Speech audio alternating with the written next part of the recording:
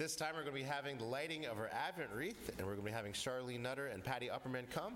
They're going to be lighting this on behalf as members of the Lillian Faith Circle, so may they come now.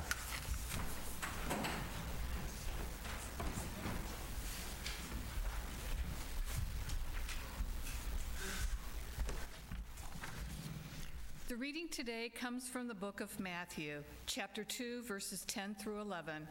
When they saw the star, they were overjoyed. On coming to the house, they saw the child with his mother Mary, and they bowed down and worshipped him.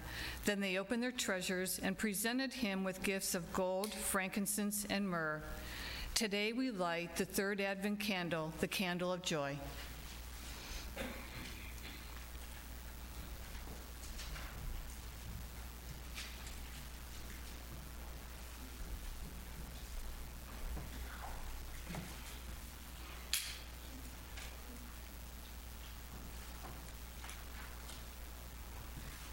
The first candle reminded us of hope.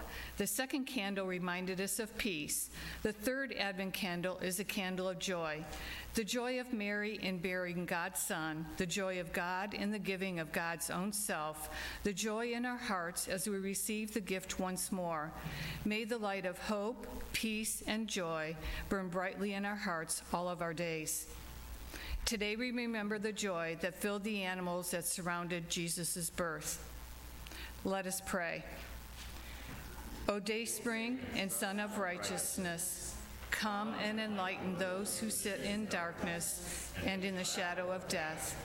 O King of nations, their desire that binds them in one, come and save those who form clay. Amen. I thought I'd take this opportunity to share some stories of joy from the Lillian Faith Circle. There have been times when the Lillian Faith members have suffered blood, sweat, and tears while working on a Lillian Faith project. And sometimes all of those have occurred on the same day, as when we were setting up for a very successful garage sale or even taking down from that garage sale.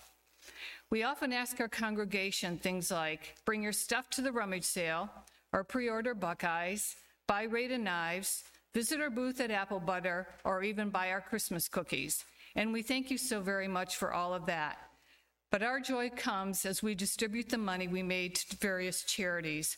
Organizations that we've given to in the past include our own church kitchen supplies, discretionary fund, a water walk, sponsored a student in the Liberian Scholarship, Veterans Day. We've given to the Groveport Adopt a Family, Human Needs, Special Olympics, and donated to school supplies.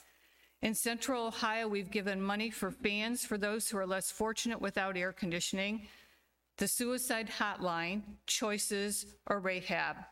International organizations include UMCOR or Days for Girls.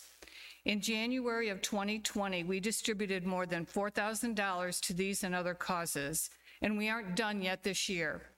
Thank you, church family, for bringing us joy.